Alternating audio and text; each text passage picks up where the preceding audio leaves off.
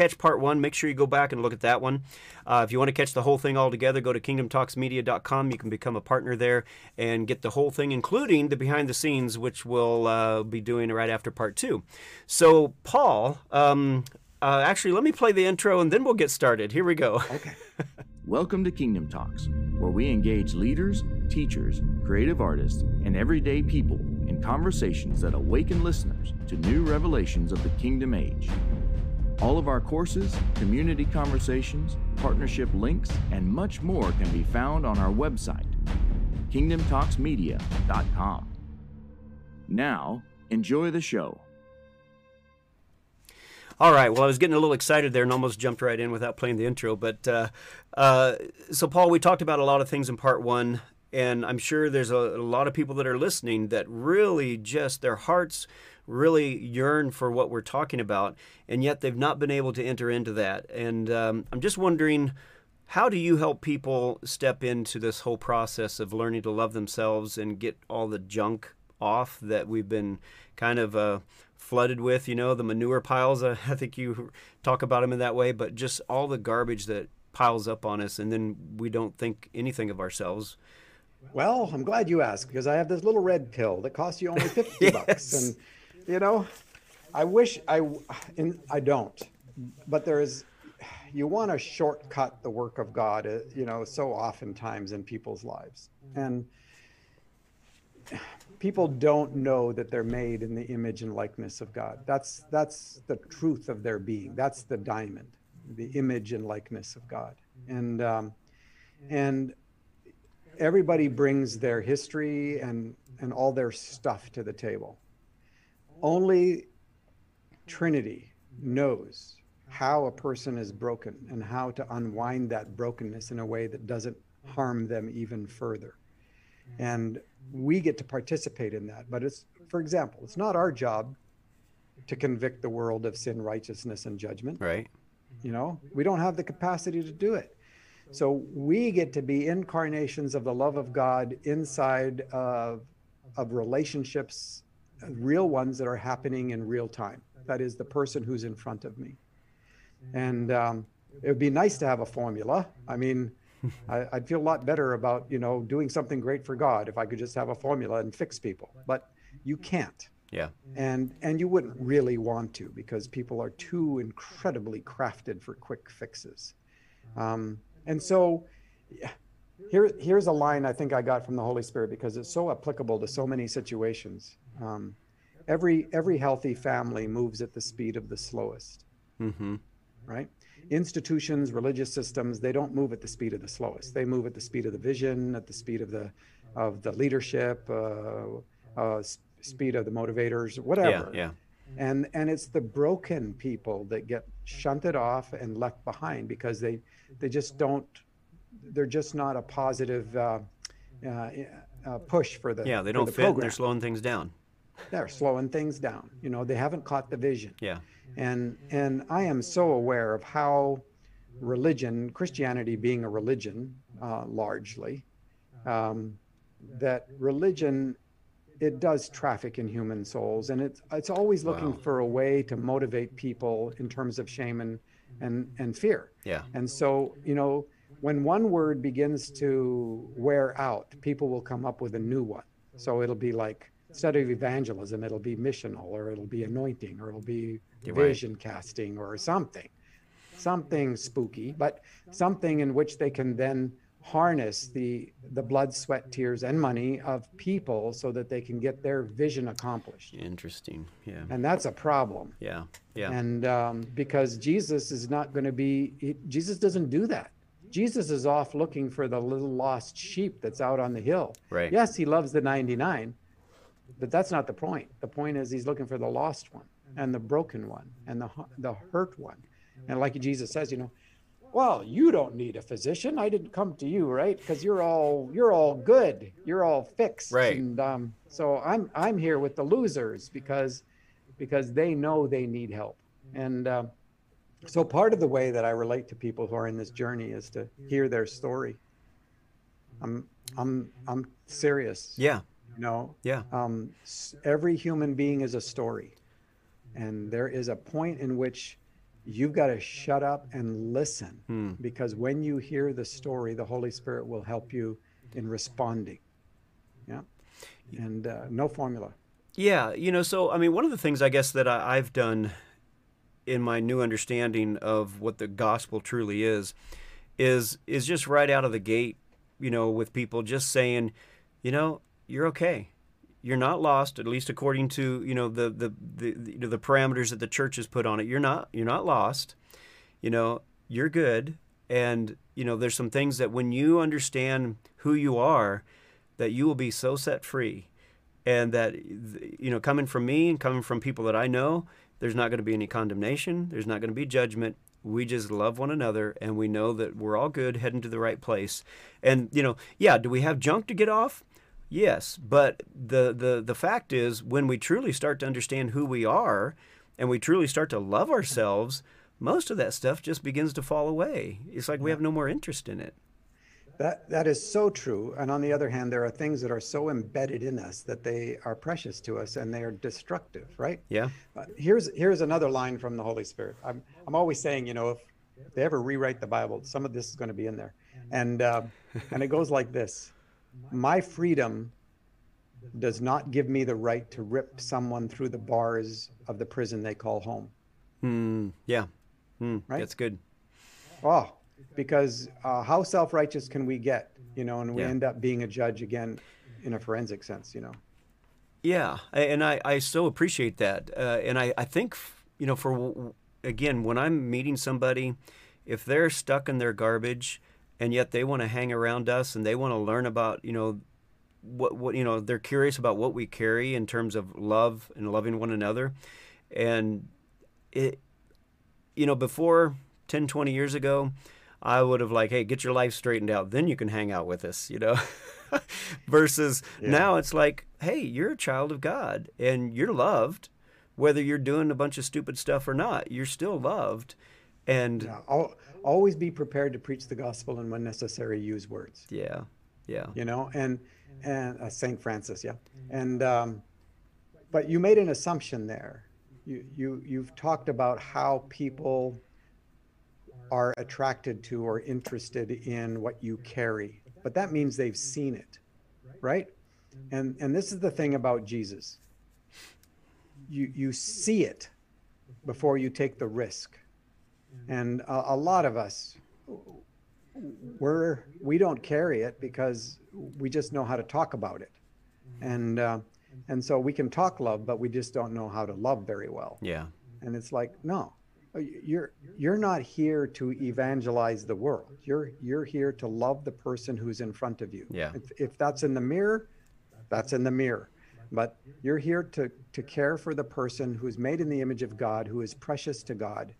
And by being present to people, things happen.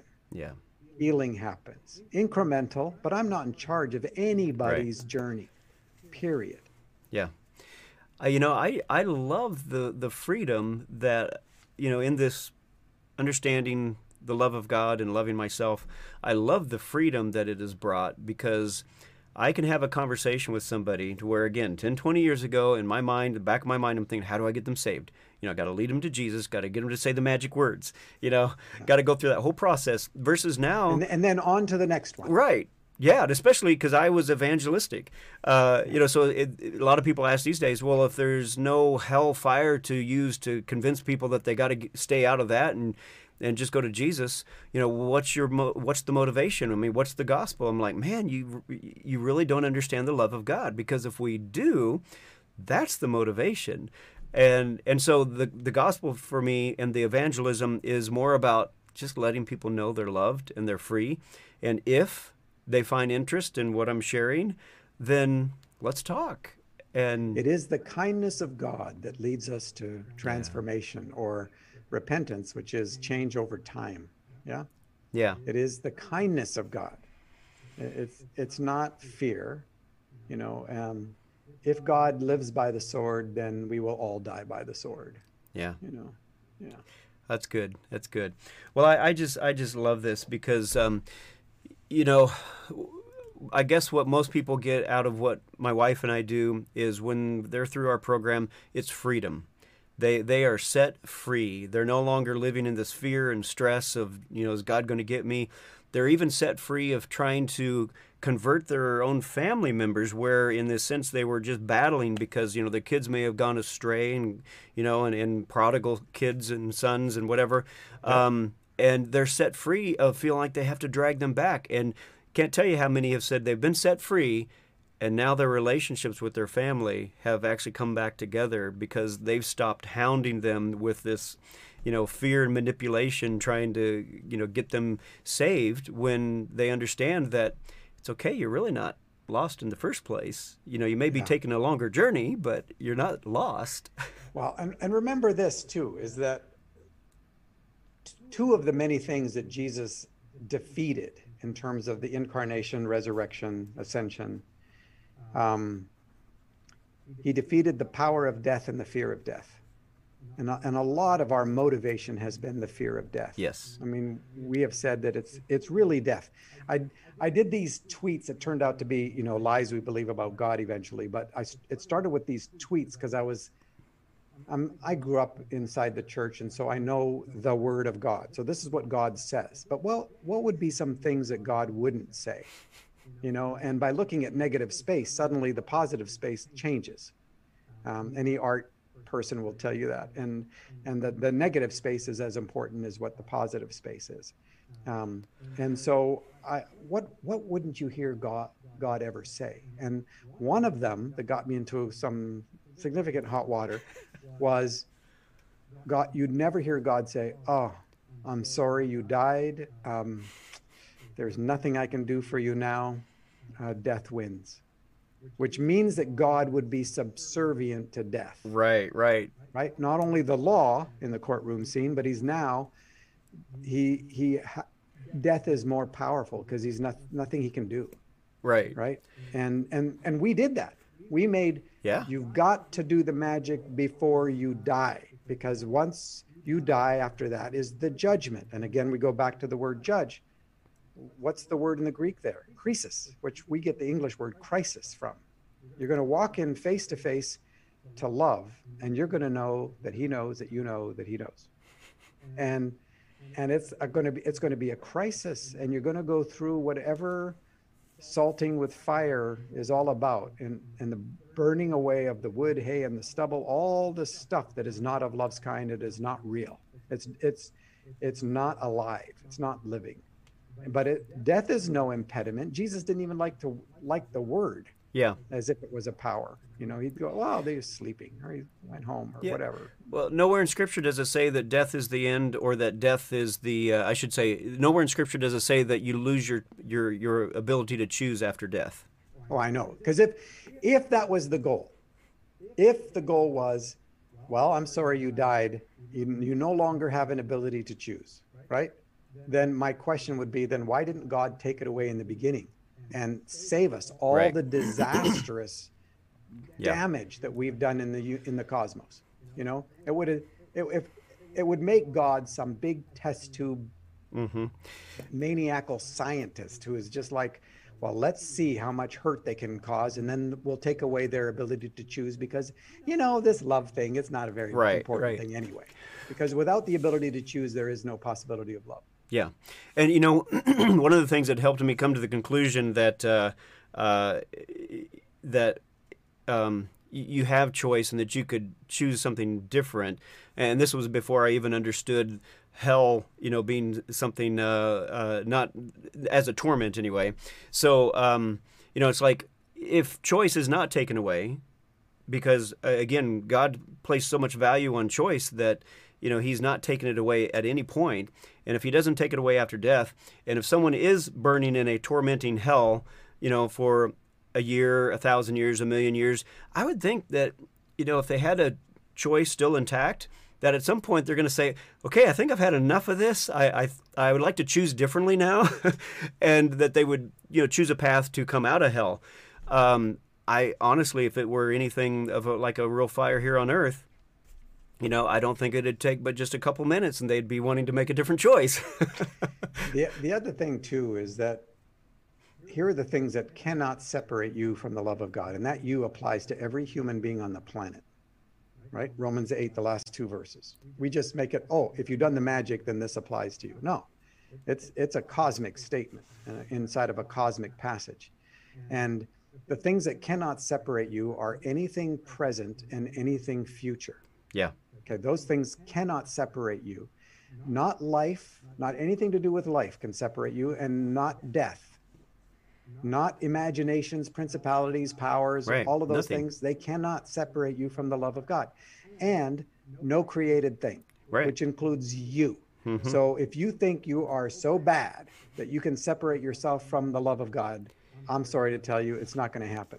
And so even if whatever that fire process is, the fire itself is the presence of love. Yes. Yeah. And therefore you are not going to experience that process alone. And that's what hell is. Hell is that you continue to say no to love in the presence of love. So heaven and hell, to me, are not so much destinations, because destination language is all about the new heavens and new earth, which Yeah. is a whole different conversation. But they're both relationships to love. If you fight love and are resistant to the work of love in your life, life is going to be hell to you. And if you embrace it and open up your heart to it and open up your life to it, then you're going to experience heaven. Yeah. And so it's not about destinies and destinations, it's about relationship to love. Because the good. love is the same person. It is the consuming fire. God is what is Right. God consuming? Anything that is not of love's kind. Come on. And this is why we're not talking about some mamby-pamby kind of loving God who just kind of goes, well, they're just, what can I do? George MacDonald again. This is not a God who will stand idly by while anything that is not of love's kind remains in you. right? Amen. This is the commitment of love. I'm not going anywhere, and I'm seeing this through to the end. And potentially you could say no to that love forever, potentially. Potentially, yeah. Because I'm not a determinant. choice. So, yep. Yeah. And that's the beauty of it. Yeah, yeah. That's why we're in such a mess too, is because we have this thing called an ability to say no to love. Yeah. Well, we're a little over halfway through. We're going to take a break, but when we come back, I want to talk about what does lost mean, because, that is in scriptures. What does lost mean, and what kind of separation could there ever be, if any? And we'll talk about those things when we get back. Here we go. Hey there, thank you for joining Kingdom Talks. We are taking a short break to share with you the life-changing online course called Ultimate Impact. Gil and Adina do an amazing job taking the complicated and making it simple and applicable for your life. Ecclesia groups are using this course to shift their thinking into the next age paradigm. Yeshua spoke of power, authority, love, and oneness that we have yet to walk in. So if you're ready to deconstruct limiting beliefs in order to step into what Father is doing now, this course is for you. Sign up today at kingdomtalksmedia.com under the Courses tab. Now, back to the show. All right, I'm back with Paul Young, part 2 of Loving Yourself to Love Others. And before we took a break, I was saying I want to get your thoughts on what does it mean to be lost or separated? Well, they're different concepts. If we think ontological separation, which is what we thought, right? This is the picture we had in our mind, that God blew creation outside of himself, right? Like a soap bubble. Mm-hmm. And a soap bubble, this is a Baxter Kruger metaphor, which I love. The soap bubble disconnects from the wand and then floats out there in nothingness. But that's creation, that's the cosmos, and God is outside of it. And so implicitly there was this sense of separation. Yeah. But that's contrary to all the New Testament. Yeah, it's not biblical. Not at all. But it is a traditionally darkened imagination about reality. Yeah.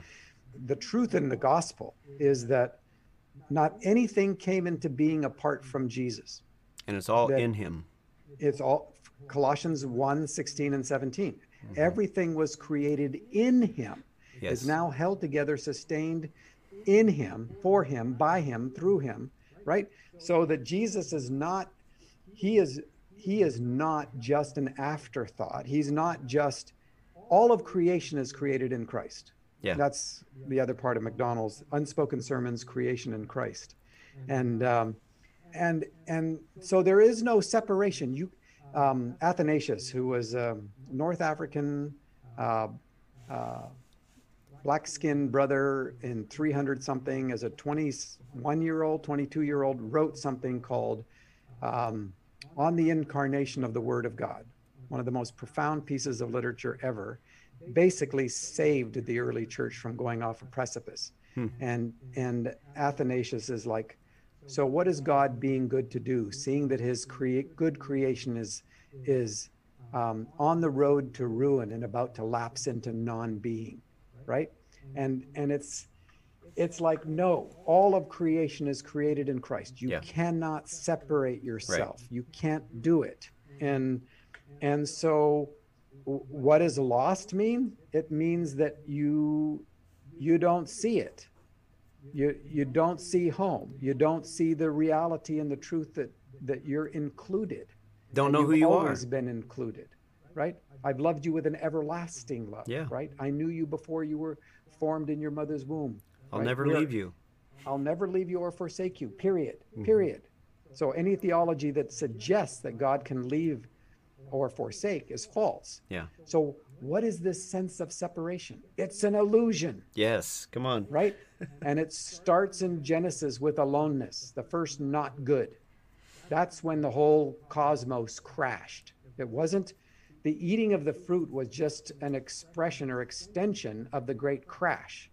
It doesn't say that sin entered the cosmos through a man and a woman or through Satan.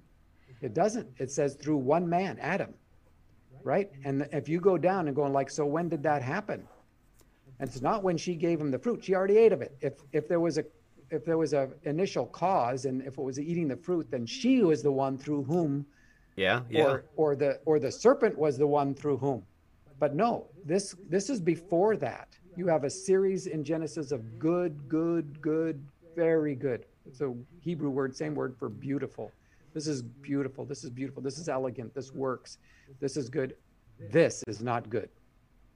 That the man be in his separation, in his aloneness. And what happens is that inside the very love of God, there is this mystery of iniquity in which Adam turns his face away by choice from relationship and determines that he now can determine what the universe is like. And Job says this about Adam. He says, don't be like Adam, who hid the iniquity in his heart. They both transgressed in eating of the fruit, right? Because there has to be some way for them to know that their freedom to say no exists. Yeah. Yeah. And in eating of the fruit, they both transgressed the word of God, the law, in that sense. But Adam had the iniquity in his heart, which is a fist in the face of the Father, Son, and Holy Spirit. And we're going to talk. He turns away. As soon as he turns, he's lost. Yeah, he's lost his identity, lost his way. He's lost everything. Yeah. So he doesn't even know what it means to be human anymore. Yeah, yeah. And so what does God do? Say, okay, you won't look at me face to face. Let's find a face to face. So he looks at all the animals to look for a face to face, and he doesn't find it. He's still alone.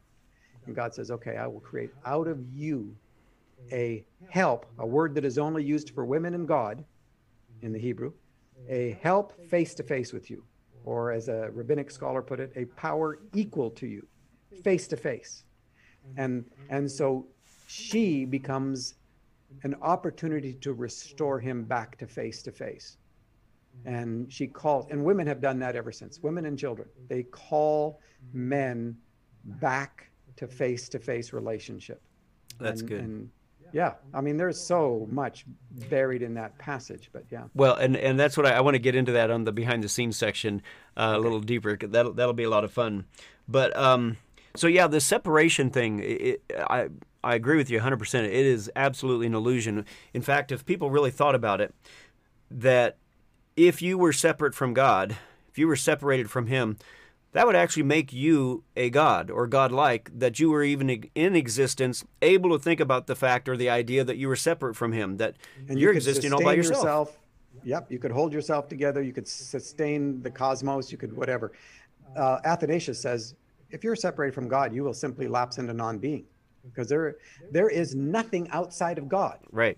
Like nothing. All of creation, everything is created inside the relationship of the Father, Son, and Holy Spirit. So you will not meet a person who is not in Christ. Right. Yeah. And now think about that. Everybody listening, think about that. Just say that again. You will not meet a person who is not already in Christ, or that Christ is not in them, because he sustains and holds together everything in the cosmos. And that means you will not meet a person who is not sustained and held together by the presence of Jesus in that person. And that person exists and moves and has their being, as Paul says in Acts 17 to the pagans in Athens. Yeah, he says, "You are all God's children, and like your poets have said, in him we live and move and have our being." No separation. Right. Right. So Paul's starting point is no separation. And I'm sure that'll get a lot of reaction from people who are still stuck in a religious paradigm that they, and I'll just say to anybody who is listening, if this is really kind of shaking you up, I encourage you to let go of some of your preconceived ideas, the stuff that you've been taught. And all I say is just re-look at some of the things that we're talking about. Just take another look. You don't have to believe it. You get to choose. Let it go. If you're going to let it go at your pace. Yeah. You're not behind. You're not, you're not outside the love of God. You're not, none of us believe what we believed 15 years ago exactly the same. And we thought we were right 15 years ago about everything. Right.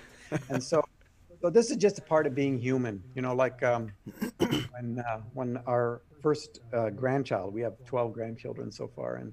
And when he turned 8, he was talking to his dad and he said, "So Dad, do you think Jesus ever made mistakes?"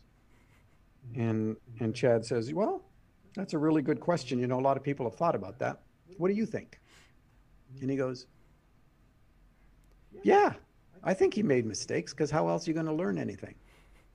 And see, you and I, we come from a background where making a mistake is sin. Yeah. Yeah. And it's like, do you think that Jesus got all his math questions right when he was a kid? Do you think that he made perfect doors as a carpenter? He never had a reputation for being a carpenter who made great doors and flat tables. And, he told parables about other people's good stuff. He didn't even bring it up, so. Yeah, I know that, and it's so refreshing to hear some of this, because we do get so bent out of shape.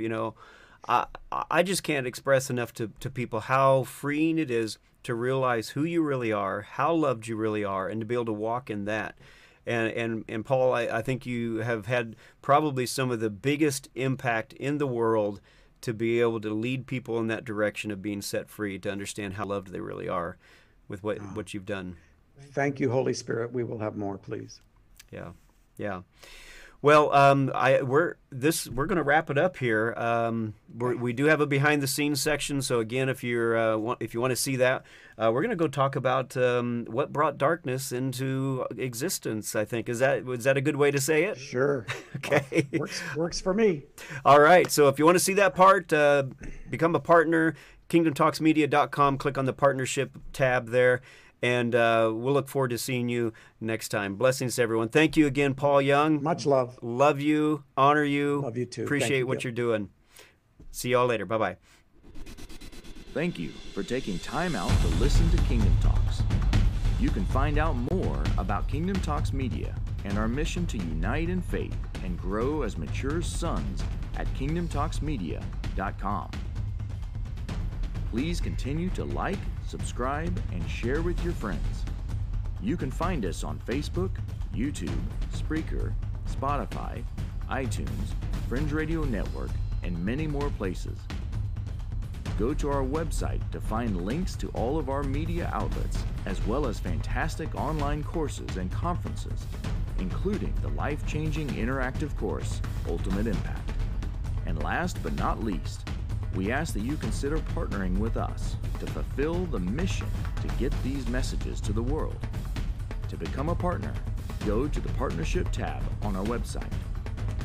Thank you, and until next time, live a blessed life and keep carrying us in your heart and sharing us wherever hearts are open.